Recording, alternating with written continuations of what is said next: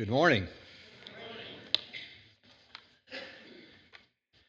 Well, I appreciate your pastor, and I've got to know Kyle Lee as well, and so they are godly men. You're in good hands in their shepherding of this flock, and I appreciate the invitation by Pastor Ted to come pitch in the middle of his series. He's been teaching you through 1 Corinthians, I think, along with some of the other elders.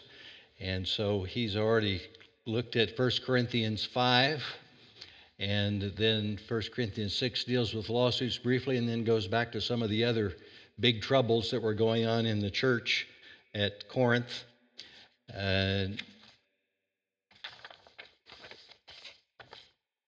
Before we talk about those lawsuits, let me chase a quick rabbit just as a matter of background and for your interest about where I've been involved. I haven't updated my website for a while. Ted said I've been doing this 40 years. It's actually 48 years.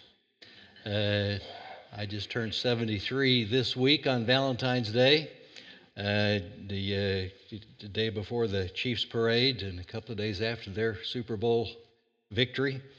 And so it was a great birthday present. I want to thank Pat Mahomes and Travis Kelce for that wonderful present that made turning 73 not quite so bad.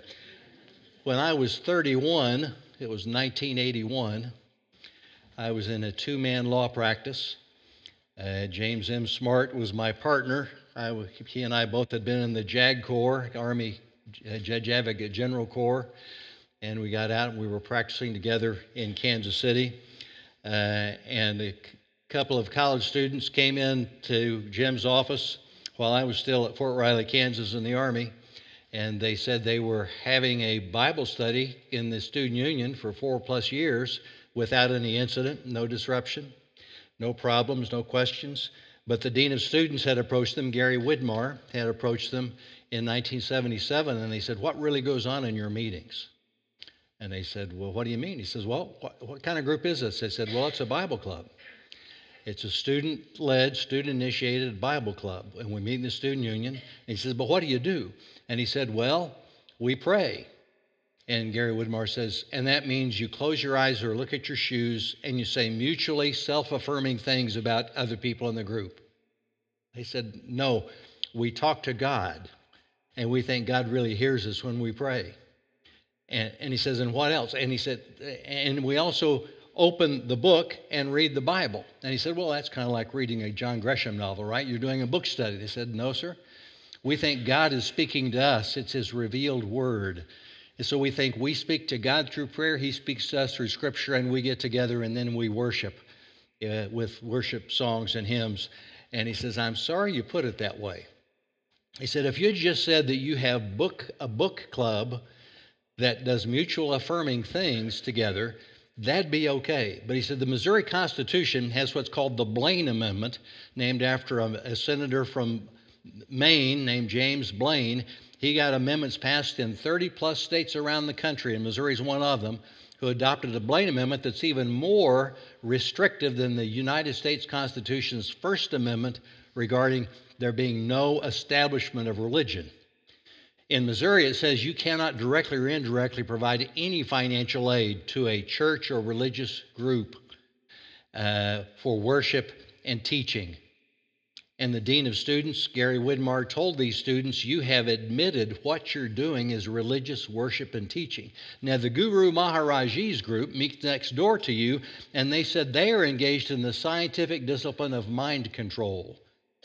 They didn't say they're doing transcendental Eastern religious meditation. They said it's mind control, and so they can continue to meet, but your group has admitted you're violating the Missouri Constitution. It must stop. And so Jim Smart and I wrote a letter to the university thinking we could clear up this confusion with a few paragraphs, and they said, no, we mean it. It violates the state and the U.S. Constitution, no establishment of religion. And so we filed a lawsuit. Now, Gary Widmar may have been a church member somewhere. We didn't really ask, "Are you a Christian?" We sued the University of Missouri, my alma mater. And we thought we'll get this straightened out. Trial judge will take a look at it. And the trial judge sat on it for 18 months. We filed in 77, and it passed early 1980 when Judge Collinson in Kansas City finally ruled. And oh, by the way, in between that time, the Jonestown, Guyana massacre occurred. 900-some people drank poison Kool-Aid at the behest of a cultic preacher named Jim Jones, and America was in shock about the dangers of religion in the public square. And so Judge Collinson, sure enough, writes an opinion in which he said, you know, there is a free exercise of religion clause in the First Amendment, and there's a free speech clause that says government can't censor free speech. But he said there's an exception to those freedoms, and the exception is no establishment of religion clause and the Missouri Blaine Amendment. Those are exceptions to the free speech rules, and we all know the dangers of religion. How many people have died in wars and in cult groups, imposing their will on people unwillingly. And so he ruled against the students and said they could not meet in the student union campus on the same basis that every other wacky group. Groups like the Students for a Democratic Society advocated the armed overthrow of the United States government. They could meet, but these students studying the Bible, praying to God, and singing praise songs like we've done here this morning couldn't meet because it violated, he said, the U.S. Constitution. So we appealed to the Eighth Circuit Court of Appeals, and we won 2-1. And we heaved a sigh of relief. And then the university asked to appeal to the U.S. Supreme Court. Well, about 7,000 or 8,000 cases get appealed to the Supreme Court every year, and about 70 get granted. Back in that day, it's down to about 30 cases today, but the chances were slim and none that the university would prevail or that the court would grant their appeal.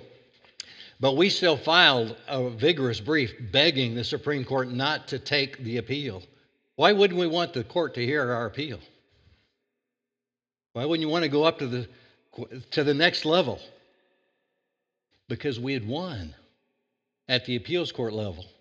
And if the Supreme Court says, well, let's take another look at it, then that's a bad sign, folks. And yet that's what happened in 1981. Early in 1981, the U.S. Supreme Court said, appeal granted, we're going to hear this case. And over the summer of that year, Ronald Reagan appointed the first woman Associate Justice of the Supreme Court. And a week after she was confirmed, Sandra Day O'Connor had her first week on the job, and her first case on religious freedom was from Missouri about the Missouri Blaine Amendment, Widmar versus Vincent. And Smart and Whitehead, two young attorneys, I was 31, my partner was 35, from Kansas City, Missouri. Our normal day at work was not working on Supreme Court cases. Our normal day was working on auto accident cases, wills, trusts, dog bite cases. That was a particular niche I really enjoyed. We were not God's gift to constitutional law by a stretch. I hadn't been to the Supreme Court until we went there to argue the first week in October in 1981. And 2 months later, they worked more quickly back in that day than they do today. 2 months later, on December 8, 1981, the court voted 8-1 in favor of the students. And they said there is no exception to the free speech and free exercise clause. Religious freedom is the first freedom, not the last. And the Establishment Clause is not a barrier to free exercise by private students who happen to be in a public building. That doesn't transform this into worships being sponsored by the state. It's freedom being sponsored by the state, and the state must grant equal access to religious student groups so they can exercise their religious freedom freely with other kinds of free speech on campus. That was 1981. Fast forward 36 years later, it was Neil Gorsuch's first week on the job. He'd just been appointed and confirmed by the Senate and sworn in by President Trump. And Neil Gorsuch's first religious liberty case was from Missouri. It was Trinity Lutheran Church of Columbia, Missouri versus Comer. It involved the Department of Natural Resources making shredded tires available for nonprofit organizations to use on surfacing playgrounds. For any nonprofit in the state could apply for a grant of getting the shredded tire material and getting a fund, a small stipend to help pay the costs of installing the surfacing. And Trinity Lutheran Church had applied for the grant and had been granted based on a score chart that they used to evaluate what sort of public benefit would this particular playground have? The state said Trinity Lutheran Church was not just using this for their own church activities. They had a daycare operation, a preschool that was available to members of the community, and because of the benefit to the broad public, Trinity Lutheran was ranked on a point scale, and out of 55 applicants, they ranked number 5. So the secretary called and said, "Good news, you get the grant." And the president of the church, a retired captain from the military, said, "Well, that's wonderful." And she called him back the next day and says, "Oops, legal department has just reviewed the application and they realized you can't get the grant because of Missouri's Blaine Amendment. This would be giving direct or indirect financial aid to a church which is engaged in religious worship and teaching, and obviously we can't do that." And the captain from the Air Force said, "Ma'am, what was your first clue that we were a church? On our application form, the word Trinity, the word Lutheran, or the word church? Which tipped you off first that we're a church seeking permission? And you called me and said, we won." She said, "Well, you would have won except for the fact you're a church." And he said, "Would you put that in an email?" And she did. And that's what lawyers like to call the smoking gun email. We took that, made a demand that they treat churches equally to every other nonprofit organization that was eligible. And they refused. And so we filed a lawsuit against the Department of Natural Resources and the executive director, Ms. Comer. And the trial court, we lost badly. The trial judge blistered us. She said, "How dare you try to dip your hands into the public coffers to have the state of Missouri pay for your surfacing on your playground?" And we responded, "Your Honor, we all pay the same 50-cent per tire rebate fee when we buy church bus tires or vehicles owned by the church. So everyone contributes to that fund. We're not asking for public dollars. We're asking for participation in a benefit program you've made available that's neutral as to religion. We just want to be treated like any other group and not discriminated against based on religion." The Court of Appeals ruled against us. So we're 0-2 at this point. And now we appealed to the U.S. Supreme Court. And the U.S. Supreme Court granted the appeal. And so in the first week on Neil Gorsuch's being on the job, at council table was Jonathan Whitehead that Ted referred to, my son. And I was seated right behind him, and we were there with a team from Alliance Defending Freedom that I work with on a number of public interest law-type cases involving religious liberty. And a year later, close to a year later, the court, no, excuse me, it was just 2 months later in that case too. 2 months later, the court, before June 30 of 2017, ruled in favor of the church and said churches cannot be discriminated against simply because of their religion. You can't force them to give up their religious status as a condition for participating in a neutral public benefit program that everybody else can participate in. And so then I told you that the Widmar case was decided back in 1981 on December 8. Well, fast forward 40 years later.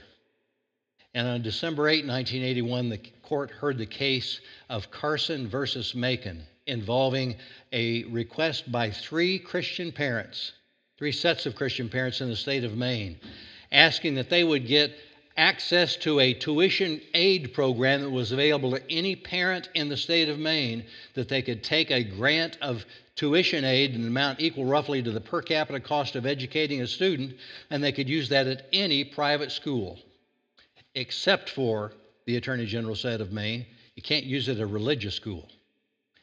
And we thought that was discriminatory, violated the Trinity Lutheran principle that we had won in 2017. So we took that case to the court, and they heard the oral argument in that case 40 years to the date after the Widmar versus Vincent case was announced.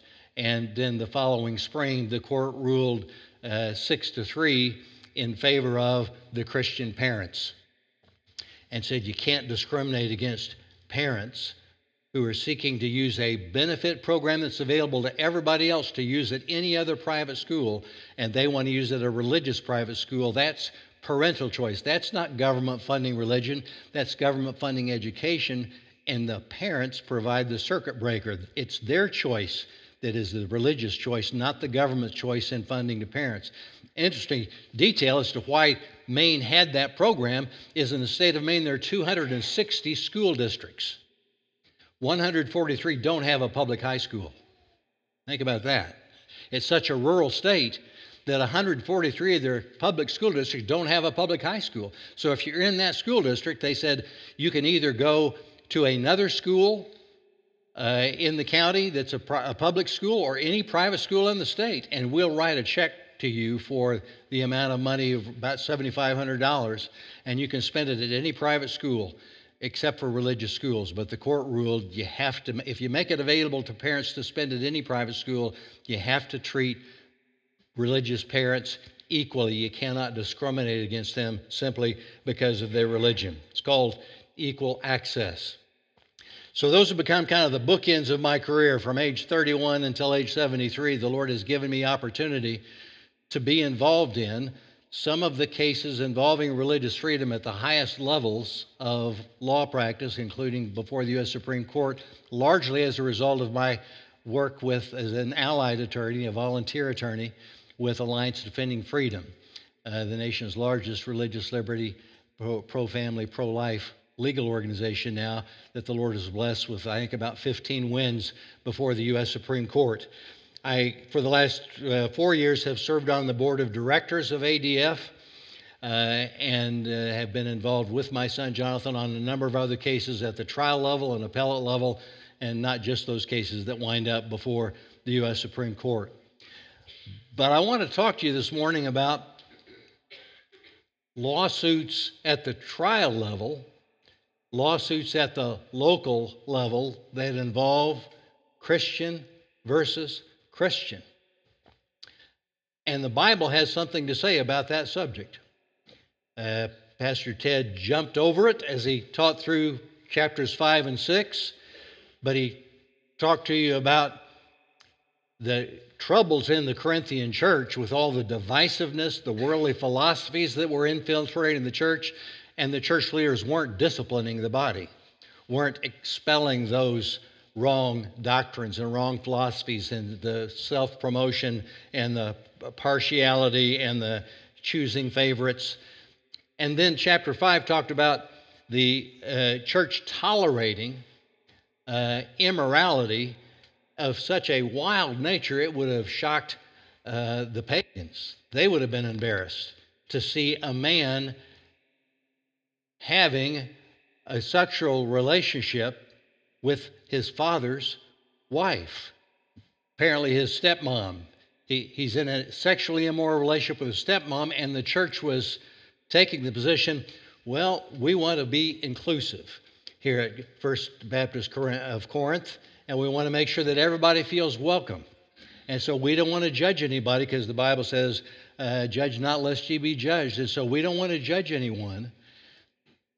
And the Apostle Paul scolded them vigorously and said, Jesus also said, judge righteous judgment. You've got to apply those principles in balance and in context. And the context is the church must call sin, sin. It's the duty of the church. You must be able to label, as Pastor Ted said. And another way to say it is the phrase that tolerating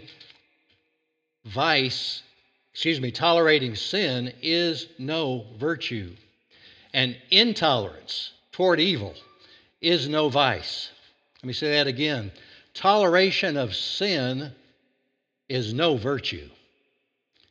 And intolerance of evil is no vice. Today, the favorite verse of America is, judge not lest ye be judged. Because they think that gives license to do whatever you want. Nobody can judge you. Nobody has the right to tell you that's wrong. And they think that's the only verse we really need. We really like the Christian religion because it says, judge not lest ye be judged. But that's the farthest thing from the lessons that the Apostle Paul was sternly warning this church that was flourishing and prosperous and gifted in so many ways, but it now was falling under the influence of corruption that it was letting the world in the corrupt philosophies, the corrupt political ambitions that were warring and the factions within the church, and now the corrupt immorality that they were tolerating and bragging about it. And now we also see in this chapter 6, they were allowing in the corruption of lawsuits and a mindset of almost treating lawsuits like they were a spectator sport. Not too far from America. America loves lawsuits. They love legal thrillers, from Perry Mason to John Grisham novels. America loves crime dramas on television where they wind up in the courtroom trying to see what the lawyers can do to prove somebody's guilty or to get the guilty person off. America is thrilled by litigation to the point that it desensitizes us on what the Bible has clearly taught regarding lawsuits between Christians. Before I go there, before we look at the passage together, let me talk a little bit about our statement of faith as Baptists. How many of you have heard the phrase, the Baptist Faith and Message 2000? Anybody heard that phrase before? That's a statement of the faith developed by pastors and theologians and lay people working together on committees in the Southern Baptist Convention to develop a statement, human statements of what we think the Bible says. We summarize a number of verses by putting them in statements of faith, and then we number those statements, and it becomes a yardstick on ministering together. It's not a matter that you have to sign this as a creed in order to join this particular local Baptist church, but this church, in cooperating with other churches throughout the convention, can have some reassurance that the entities like the International Mission Board, North American Mission Board, Midwestern Seminary, they all affirm that they will teach consistent with and not contrary to our statement of faith. One of those principles of the statement of faith is Article 17 on religious liberty. Let me read this to you quickly. God alone is the Lord of the conscience, and He has left it free from the doctrines and the commandments of men which are contrary to the word or not contained in it. Church and state should be separate. You've heard the fact that the phrase separation of church and state is not in our U.S. Constitution. The courts have tried to use that as the phrase in order to discriminate against religion, and I was thrilled in 2017 when Justice Sotomayor wrote a dissenting opinion in our Trinity Lutheran Church case. She said, you could almost hear the quiver in her voice, she said, now the separation of church and state has become a mere slogan instead of a constitutional doctrine. And I praise the Lord. That's exactly what it's always been. It's a slogan. It's a phrase. It's a human statement. It's not the text of the Constitution. The justices should apply the text of the Constitution and not just phrases that came out of letters from Thomas Jefferson to a group of Baptists in Danbury, Connecticut. But our statement of faith does use that phrase, and it was, I think, first used in 1963. It was a popularized phrase. It's become more and more popular, but it's been used by some strict separation groups to the extreme that they would exclude religion in the public square. And so we state the principle, but understand it has to be balanced with some other principles that are also in our statement of faith. It says the state owes every church protection and full freedom in the pursuit of its spiritual ends. Civil government being ordained by God, it is the duty of Christians to render loyal obedience therein in all things not contrary to the revealed will of God. Interesting phrase. Civil government is ordained by God. We call these divine institutions. God has created for all men, not just for believers. He's created for all men and women divine institutions. The first divine institution was marriage and family. God intended that for human flourishing for all people. Second divine institution created in the New Testament is the church, the people of God. God's desire is that none should perish, that all would come to Christ and be a part of the universal church, but he created the institution for blessing of families, that they'd be part of a local assembly called the church. And he's provided for order and discipline of that body in his word, including the book of 1 Corinthians that you've been studying. And then he's created the third divine institution, civil government and law. That means civil government and law is not a dirty word. As Ted said, believing God has called you to farming is an honorable profession. That's God's will for you if he's called you to be a farmer. If he's called you to be a preacher, you obey God's will for you to be called to be a preacher. But if he's called you to work in the field of law, that's an honorable calling. It's not corrupt. It's not perverse. Now, there are corrupt lawyers and judges and juries, like there are in every profession. But the institution was ordained by God. And our statement of faith says we, as believers, seek to try to support civil government and influence it. There's another article in our statement of faith on civil government and the law in which the statement of faith says that the teaching of Scripture is that we should try to bring to bear Christian influence on industry, that's business, and on government, and on every area, every aspect of public life. We want to influence those institutions for the blessing of people by influencing them in manners consistent with the Word of God. So we still have a system of freedom where people can choose freely not to believe, but we're going to protect the freedom to believe and live out your faith in the public square and in the marketplace, and believe that working for electing godly public officials, electing godly judges that will pass and interpret laws that are compatible, consistent with Christian biblical principle and Christian conscience. All that means that the law is not something corrupt or evil or something to be avoided. And yet, we have this 1 Corinthians 6 passage that gives a particular warning to the Corinthian church about their abusive handling of the law system.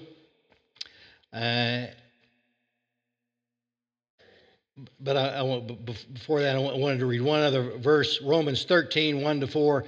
Let every person be subject to the governing authorities, for there is no authority except from God, and those that exist have been instituted by God. So we keep in mind our respect for government is certainly reinforced both by Old Testament law and by New Testament principle, that we see government as ordained by God and something that we support, something that can work for good, especially in a democratic constitutional republic, as the Lord has blessed American citizens with. We have the privilege of seeking to influence this divine institution for human flourishing consistent with Scripture. And yet, the Old Testament also records then it came to the Jewish people, before the church was founded, the Jewish people, as the people of God, were a little bit ingrown and very proud of the fact that they were the Jews and they had their own system. And so history tells us that rabbinical law generally forbade Jews from suing fellow Jews in Gentile state courts, but they were directed to take disputes to rabbinical courts in their synagogue. The main objection seems to be the notion that such behavior indicated a valuation of secular laws as being better somehow, or at least as good, as Jewish law, which they thought came from God, or at least from the rabbis. The rabbis wanted to keep the Jews out of, quote, the clutches of the Gentiles, in which the Jews, quote, life as well as property is in jeopardy. So there was a level of contempt toward the legal system of the state, the government, held by the Jewish rabbis, and hence the rabbinical tradition. Jews shouldn't be in court. And that would have been the tradition that the Apostle Paul grew up. As he's Saul of Tarsus, he would have been appalled at any Jew that was willing to take his business, his legal business, before the Gentile courts. But as a believer, now with the Spirit of God and as a student of the Word of God, he announces a new principle for new reasons in 1 Corinthians 6, beginning at verse 1. So I'll invite you to turn with me there in your Bibles, if you've not turned already, and look at 1 Corinthians chapter 6, verse 1. And we're going to read through verse 8 and then go back and look at some of these verses. When one of you has a grievance against another, does he dare to go to law before the unrighteous instead of the saints? Or do you not know that the saints will judge the world? And if the world is to be judged by you, are you incompetent to try trivial cases? Do you not know that we are to judge angels? How much more then matters pertaining to this life? So if you have such cases, why do you lay them before those who have no standing in the church? I say this to your shame. Can it be there is no one among you wise enough to settle a dispute between the brothers? But brother goes to law against brother, and that before unbelievers? To have lawsuits at all with one another is already a defeat for you. Why not rather suffer wrong? Why not rather be defrauded? But you yourselves wrong and defraud even your own brothers. Let's pray about this as we discuss it. Father, I ask you to be our teacher. I ask you to give us wisdom and by your Spirit to teach us how to apply the principles that you've communicated clearly and forcefully through the pen of the Apostle Paul by the inspiration of your Spirit. Thank you for this teaching. Make it clear and apply it to our hearts according to the need of the moment. We ask in Jesus' name and for his glory. Amen. The first sentence, chapter 6, verse 1, in some translations begin, how dare you sue one another? A lawyer friend of mine 40 years ago was John MacArthur's lawyer, a guy named Sam Erickson. Sam Erickson taught a Sunday school class of 200 or 300 people at Grace Church 40 years ago, and he sent me an audio cassette recording, if you're old enough to remember what an audio cassette was. But I played his tape once, and Sam began by saying, you know, I'm a lawyer, I'm not a Greek scholar, but I did study some Greek commentaries and Greek dictionaries, and I studied the phrases, and I found out that what this phrase really means is, how dare you sue one another? He says, now I went to some English commentators and some theologians and experts on the language and the culture and got their insight as to really what this phrase means. And he said, what it really means is, how dare you sue one another? He said, there's no escaping it. Paul is stunned. He's talking to a church who's been letting a man live with his mother-in-law, or excuse me, his stepmother, and they've done nothing about that. But he finds it almost more shocking that there are lawsuits that are flagrant. They are widespread in this fellowship. Now, maybe some of them came out of what they've been tolerating in the church when there are people sleeping around with other people's spouses. Sometimes that breaks out into a fight or a lawsuit. And so who knows, maybe the tolerance of their licentiousness in this community had resulted also in the tolerance of litigation. But in any event, chapter 6, verse 1 uses the phrase, when one of you has a grievance against another. Grievance simply means a dispute, and against another means against another believer. It's clear from the rest of the context. He's not just talking here about a lawsuit against anybody else. Now, some of the principles he teaches would apply to that as well. When he says it's wrong to be greedy, grasping, cheating, lying, deceitful, fraudulent toward your brother in Christ when you're in court, well, the same thing would apply when you sue an unbeliever. It's wrong to be greedy, grasping, get more money than you deserve, cheat and lie in order to try to work the system. But his focus here is not Christians in the culture, doing business in the culture, having to go to court over some business or commercial dispute or even a serious personal injury against some non-believer. That's not his point here. His point is that there are lawsuits between believers against brothers in Christ, as you called it this morning when you prayed together about the funeral you saw yesterday, and the brother testified this was family, loving a family. That's the picture of the church. They'll know you're Christians by your love for one another. And if the church meetings are people gossiping about, did you know he's sleeping with her and she's sleeping with him and he's running around on them? Well, I'm going to sue that person. I don't think they deserve to be in the church. Church won't do anything about it, so I'm going to take it to court. They're bringing their intrapersonal differences and disputes and arguments within the church family and running down to court and taking them to court. We don't know a lot of history about the Corinthian legal system, but they were so close to Athens. We've got lots of information about the Athenian legal system, and the historical records show that juries were comprised of about 201 persons. We have 12-man juries in Jackson County, and I usually pick 2 or 3 alternates in case somebody gets sick during the trial. They had 201 jurors on the average trial court panel in an Athenian court. And if the case was more important and the lawyers thought, I want a broader cross-section of the community, they had panels of up to 1,000, and in some reported cases, 6,000 people. It'd take an arena to have the jury trial where you had 6,000 jurors. But before you could go to court, the Athenian system said we're going to start with mandatory arbitration. Private arbitration first. You hire an arbitrator, the opposing party would hire an arbitrator, and those 2 arbitrators would pick a third neutral.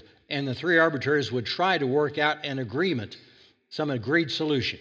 But if the parties wouldn't agree to what the arbitrators recommended, then they'd take it to their panels of 200 to 6,000 people and tell it to the town. And it was, as I say, like a spectator sport for folks to say, well, we'd go downtown today. Instead of let's go to a ball game at Royal Stadium, they say, let's go down and sit on a jury.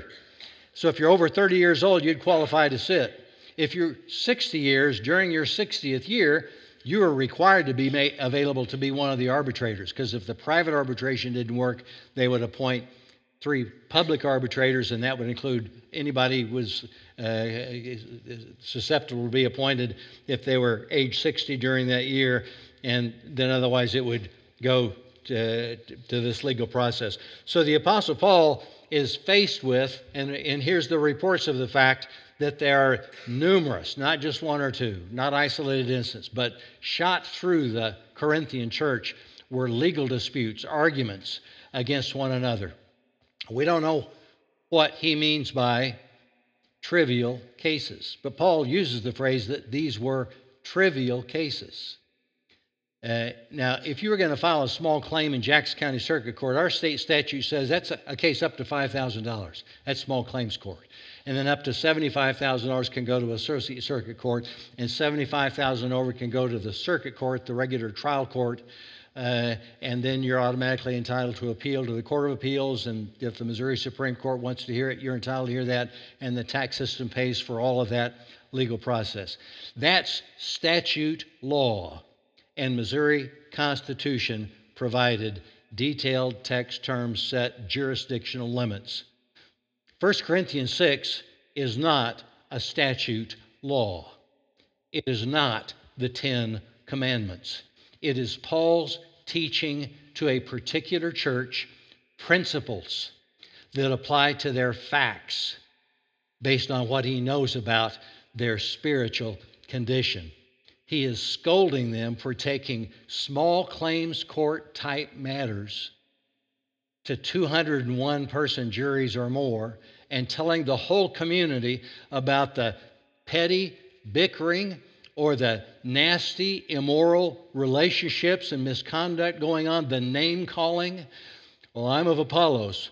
Well, you are a dirty, scum-sucking dog if you follow that Apollos. How dare you? That's slander. And even their internal church-related, spiritual-related, biblically-related differences, they're running off to tell that to a jury of 201 Athenians or Corinthians who are not members of their local assembly. And the Apostle Paul says in the remainder of that section, of verse 1, dare you go to law? Meaning, do you go to the government court system? And he says the lawsuits between believers is different from what rules might apply to just engaging in the business and the culture and the legal system. The legal system is not corrupt. He just says it's not fit for disputes between Christians. And so he says in 6:1, how dare before you go before the unrighteous instead of the saints. That's the tail end of verse 1. Unrighteous means unbelievers. It doesn't mean that the judge or the juror is dishonest or immoral or a corrupt person. He may be a morally upstanding pagan. He may have a wonderful education. He may have very good character. He may carefully follow the government's rules in trying to decide your case, but he does not know God, and he does not have indwelling him the Holy Spirit of God, and he does not turn to and have access to or understanding of the Word of God. And for those reasons, the Apostle Paul, inspired by the Spirit of God, says those people who are, quote, unrighteous, they are unjustified, they're not saints. That the non-saints are incompetent to handle, to discern, and decide spiritual disputes. Well, spiritual disputes about greed and money and name-calling, it doesn't sound very spiritual to me. It's spiritual because they're in the family.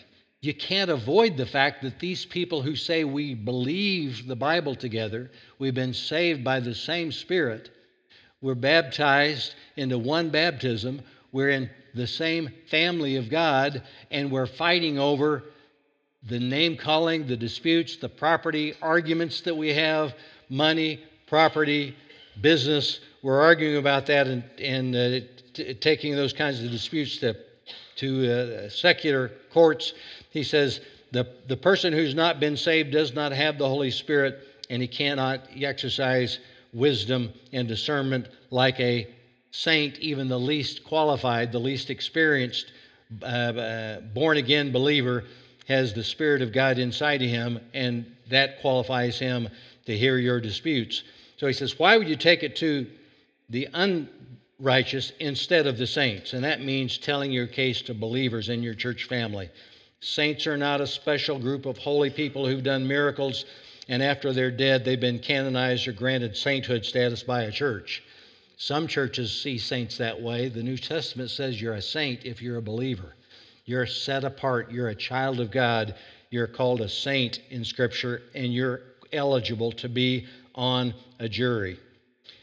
The other reason why the Apostle Paul says it's wrong to take your disputes to the unjust judges and juries is because to do so shows that you do not know your spiritual identity and destiny. Or he's asking them, do you not know what your spiritual destiny is?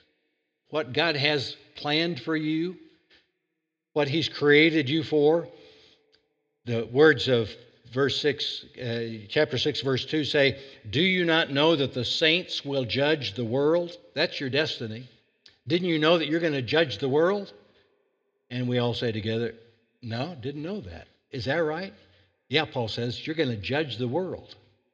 And if you start searching back through Scripture, you will find places where Jesus describes the fact he will return to earth someday. And as you look around, it could be any day. It's coming soon. I heard a Bible teacher say yesterday, if you're not a conspiracy theorist, you're not paying much attention to the conspiracy. There's a conspiracy. Powers and principalities conspiring together against the angels of God. But God's going to win this. He's got a plan. He's going to interrupt and disrupt, and he's going to come back and establish his kingdom. And when he does, he's coming back, and he's already promised that his saints are going to reign with Christ. Revelation 3:21 says that we'll be co-regents who will be co-seated on the throne beside Christ. We'll be on the Supreme Court in eternity on planet Earth. And Daniel 7:2 says the saints will sit with Christ in the seat of judgment. Revelation 2:26 and 7 say the saints will rule over nations. Someday we'll rule the world with Christ on his Supreme Court. It is our destiny to sit on the Supreme Court with Christ someday. So surely, if that's what God has planned for you, you could trust that he has equipped you, he's qualified you to hear a small claims dispute between some member of the church. And yet, unbelievers are taking their disputes to unbelievers. But verse 2 ends in chapter 6, and if the world is to be judged by you, are you incompetent to try trivial cases? Look at verse 3. Do you not know that we are to judge angels? And we pause and say, no, didn't know that. What's that about? And Paul doesn't tell us. Are we judging the angels? But he tells us, he gives us Holy Spirit inspired insight now that God's plan for you, boy and girl, mom and dad, grandma, grandpa, young believer, old believer, God's plan for you is going to sit on the Supreme Court and judge the world, and you're going to judge angels. Is that the fallen angels? Maybe.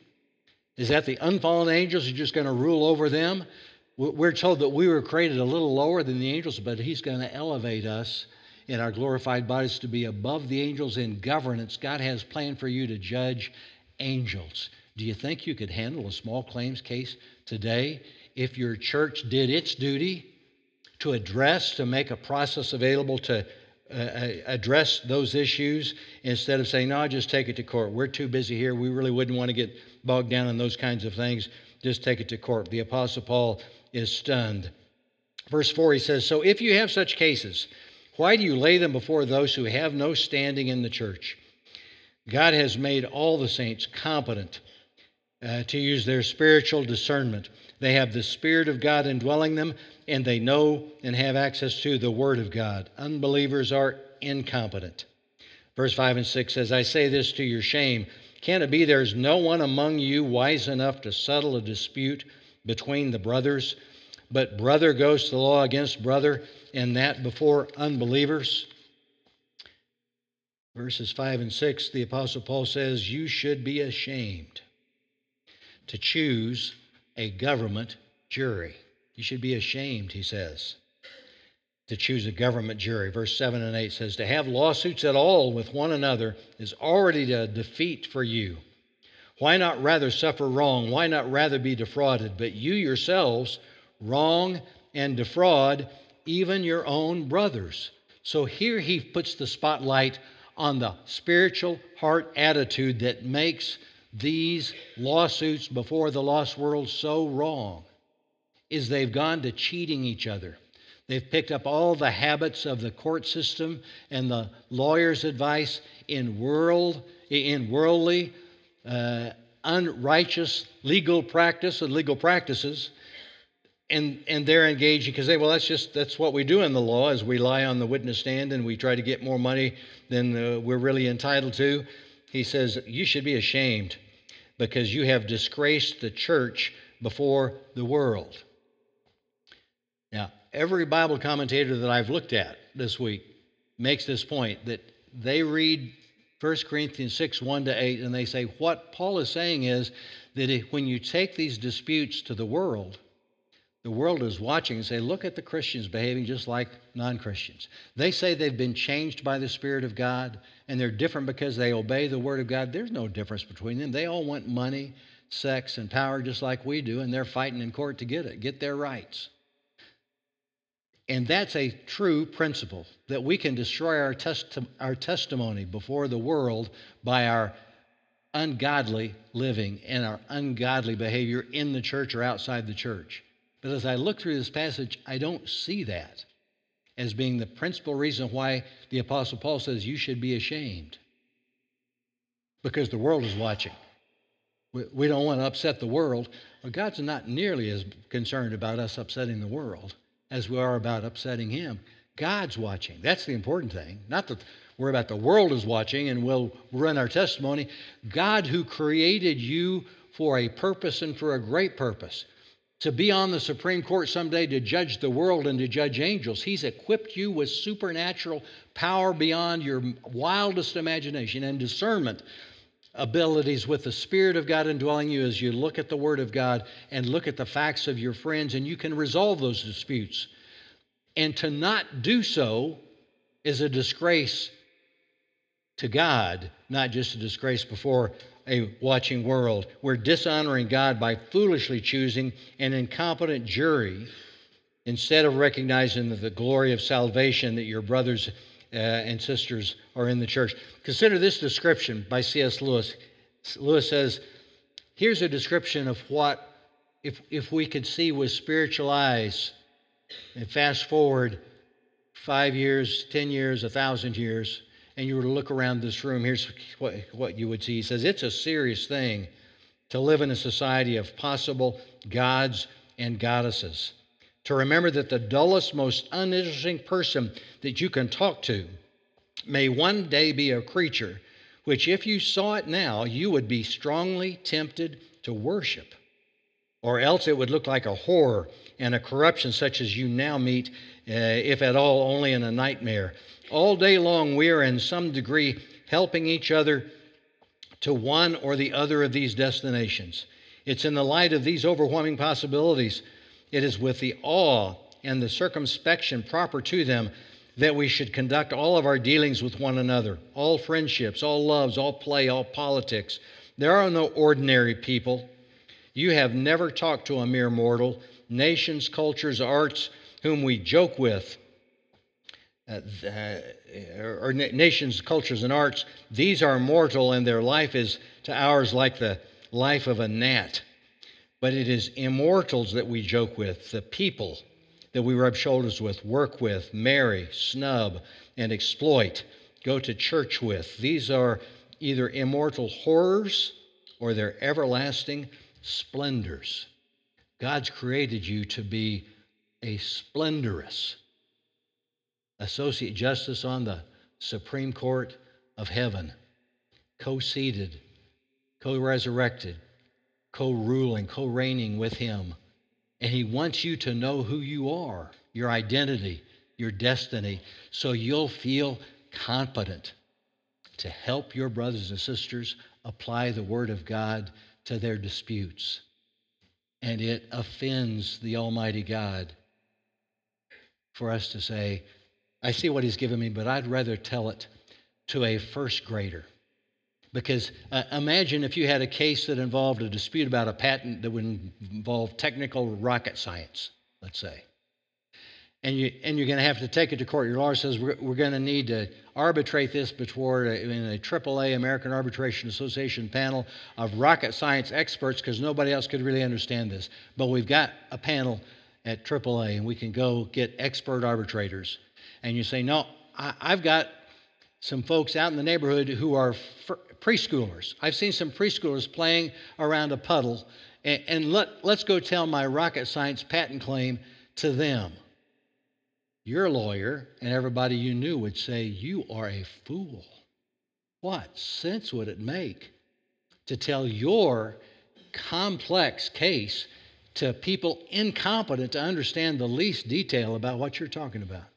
Apostle Paul says that's the way it is for you to go to the jury of 201 in Corinth, or for the jury of 12 in Jackson County, or a judge in small claims court who doesn't know the first thing about the biblical principles involved in your relationship in your local church.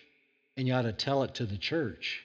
And the church should be willing to set up a process to handle and receive and resolve these issues, because we're more than competent to address these issues. So, in closing, a couple of practical applications. Number one, the church has a duty to provide a process to resolve disputes in the church family.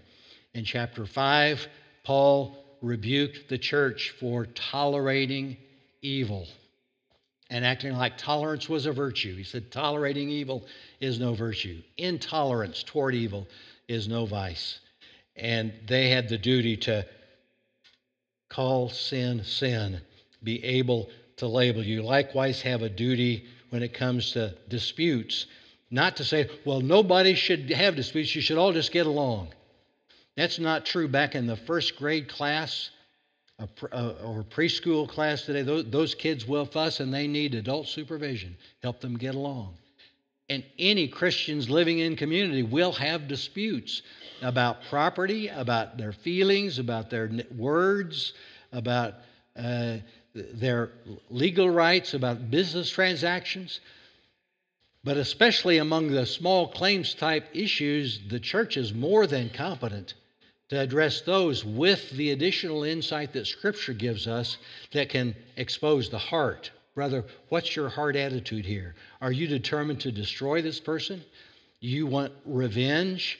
You want to exact your pound of flesh you want to hurt them and not just to get fair compensation or get restitution of what was wrongly taken from you? We shouldn't just say, everybody just be a doormat, get walked over. Don't ever talk about your disputes or differences when people mistreat you or violate your rights. There are scriptural rights regarding property that the Word of God respects. And the people of God in the church of God are competent to help believers work through the spiritual dynamics of giving up their rights or making compromises regarding their rights. And so the church has a duty to provide that kind of process. In my law practice 30 plus years ago, the Christian Legal Society developed a process called the Christian Mediation Service. It was started by a lawyer named Laurie Eck out in Albuquerque, and another lawyer named Ken Sandy took it over in the late 90s, and he wrote a book called The Peacemaker. And you could get a copy of the book, The Peacemaker, on Amazon by Ken Sande, S-A-N-D-E, and it'll provide you some principles on peacemaking within a local congregation, even some sample rules that could be followed. So there's some rules of fairness about how we would go about the process of having people in the church address disputes about legal relationships and legal issues. But Ken Sande and his organization have helped churches and Christians work through everything from construction disputes with outside contractors to divorce and custody and child support type cases. Anything that the courts could handle with the parties agreeing to, they could handle those kinds of cases. The other practical application I wanted to make, however, is that going to government courts is not always wrong. We started with the principle that God has ordained civil government. He's not saying, and Paul is not saying in this passage, that you should deplore and abhor the civil legal system. It is a system that attempts to be fair, and there are many Christian judges that I appear before, and many of the jurors that I present evidence to are Christians. So it's not something that's corrupt and to always be avoided. And there are some kinds of cases and certain circumstances where other passages of Scripture tell us that the Christian has freedom in prayer to the Holy Spirit to ask, Lord, what should I do in this case? And it won't be true for everybody. They won't all do the same thing. For example, Jesus was beat to an inch of his life. And when Pilate said, are you the Christ, the Son of the living God? Do you plead guilty to these charges of blasphemy? Scripture says Jesus spoke not a word. He would not incriminate himself. He wouldn't let them convict him out of his own mouth. So he just refused to answer their questions. Now, he could have appealed that every step of this legal process is corrupt and broken. You're breaking laws by the way you're handling the trial of Jesus. But he didn't. Like a sheep before his shears, Isaiah said, he spoke not a word, didn't open his mouth. The Apostle Paul was just about to be whipped by a Roman tribute when the Apostle Paul turned and looked up at him. He says, is this the way you treat a Roman citizen? And the guy stopped his whip in the downstroke. He said, oops, you mean you're a Roman citizen? Yes, I am. Oh, well, no, sir. No, you're right. I didn't know. And he said, well, you bought your citizenship tribute. I was born a Roman, and I know my rights. And so he exercised his rights to avoid the whip, and then he appealed his case to Felix, a governor, and then finally to Caesar himself. Because every step of the way, every appeal, he worked in the gospel. He did it for the sake of the gospel. Jesus spoke not a word, waived his legal rights, was abused, horrendously violated, because they thought they were in control. But for the sake of the cross and your salvation, he waived his rights. The Apostle Paul asserted his rights for the sake of the gospel. Saint, you are competent under the leadership of the indwelling Holy Spirit as you read the Word of God and apply the facts to your case and get counsel from pastors and teachers and friends in your family, the family of God. You're competent to decide, I think the Lord wants me to give up my rights in this case and to not sue. Or to decide, I think the Lord wants me to file a lawsuit. What if you've made the appeal to the other side and you've asked, they've said, we're Christians, but we don't think you should sue us. We think it would violate 1 Corinthians 6. And you say, well, then we'd like to tell it to the church. We've got a process here. Let's both read Peacemaker, and let's pick 3 people in the church to decide this dispute. And they say, no, we're not going to do that either. We'd rather you take our chances in court. But we don't think you can sue us, so we got you. Catch 22.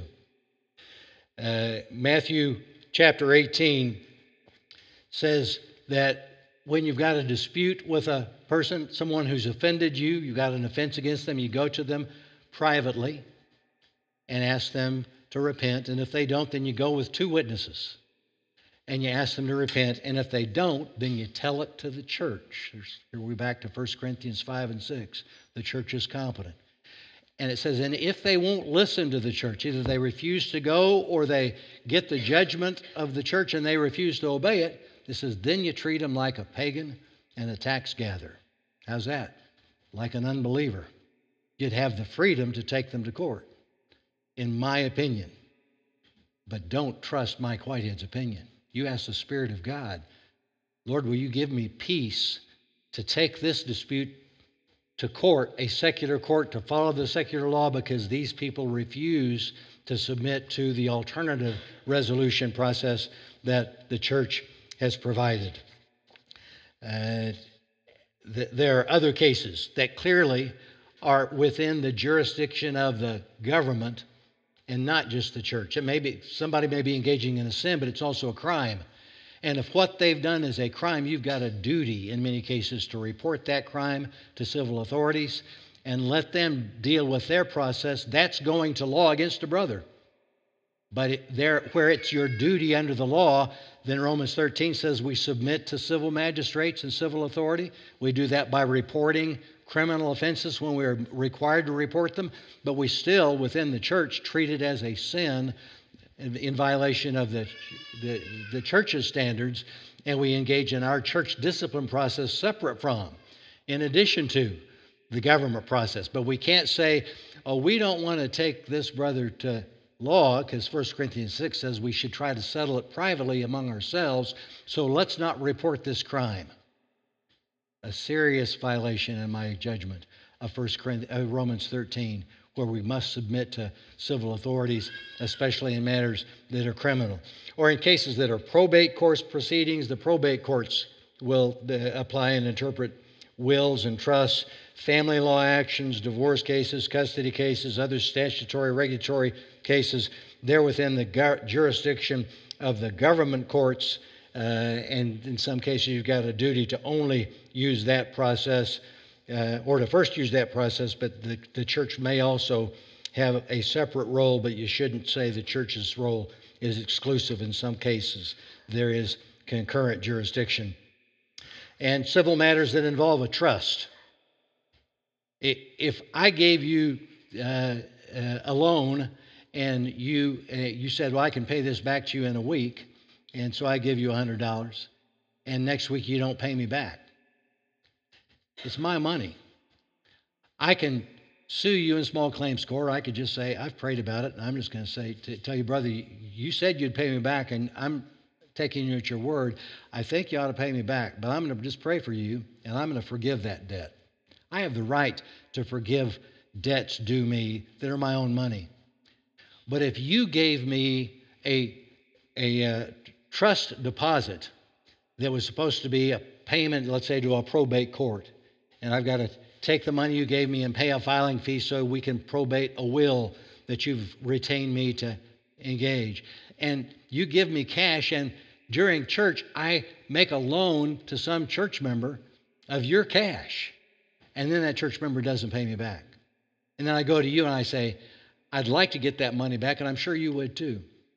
But I just prayed about it, and I think the Lord's told me I should just forgive that brother who's taken the money wrongfully. I don't have the right to waive your rights if you've trusted me, and I've got a duty as your lawyer trustee, or we call it a fiduciary. I've got a duty of trust to go after and recover the money that belonged to you. Now, you can tell me to waive it, but let's suppose you're dead. And the law says I have a duty as the fiduciary to protect the interests of the person that cannot speak for themselves. So there are a variety of cases that would be exceptions to the apparent rule, because it's not a statute law. It's not the 11th commandment, thou shalt not sue one another. It's a principle that applies in the context of these facts and circumstances that were typical to the Corinthians, and there are parallels to today. But you decide, under the leadership of the Word of God and the Spirit of God, with the good counsel from godly saints, when should you go to a civil court and when should you just waive your rights? And God can bless either circumstance. With that, I'm going to close with some prayer. Let your music minister come and lead us in our closing song. Father, thanks for this time to study this difficult principle. And yet it's a glorious principle when we think about the destiny you've got, that you've started by depositing the Spirit of God in us and beginning to transform us for purposes of glory, that would even sit on the Supreme Court with you someday. We can hardly imagine it, but you told us it's true. So help us obey you and trust you when it comes to resolving our disputes in the church family. We ask it that Jesus would be honored in our community and in our fellowship. In his name we pray. Amen.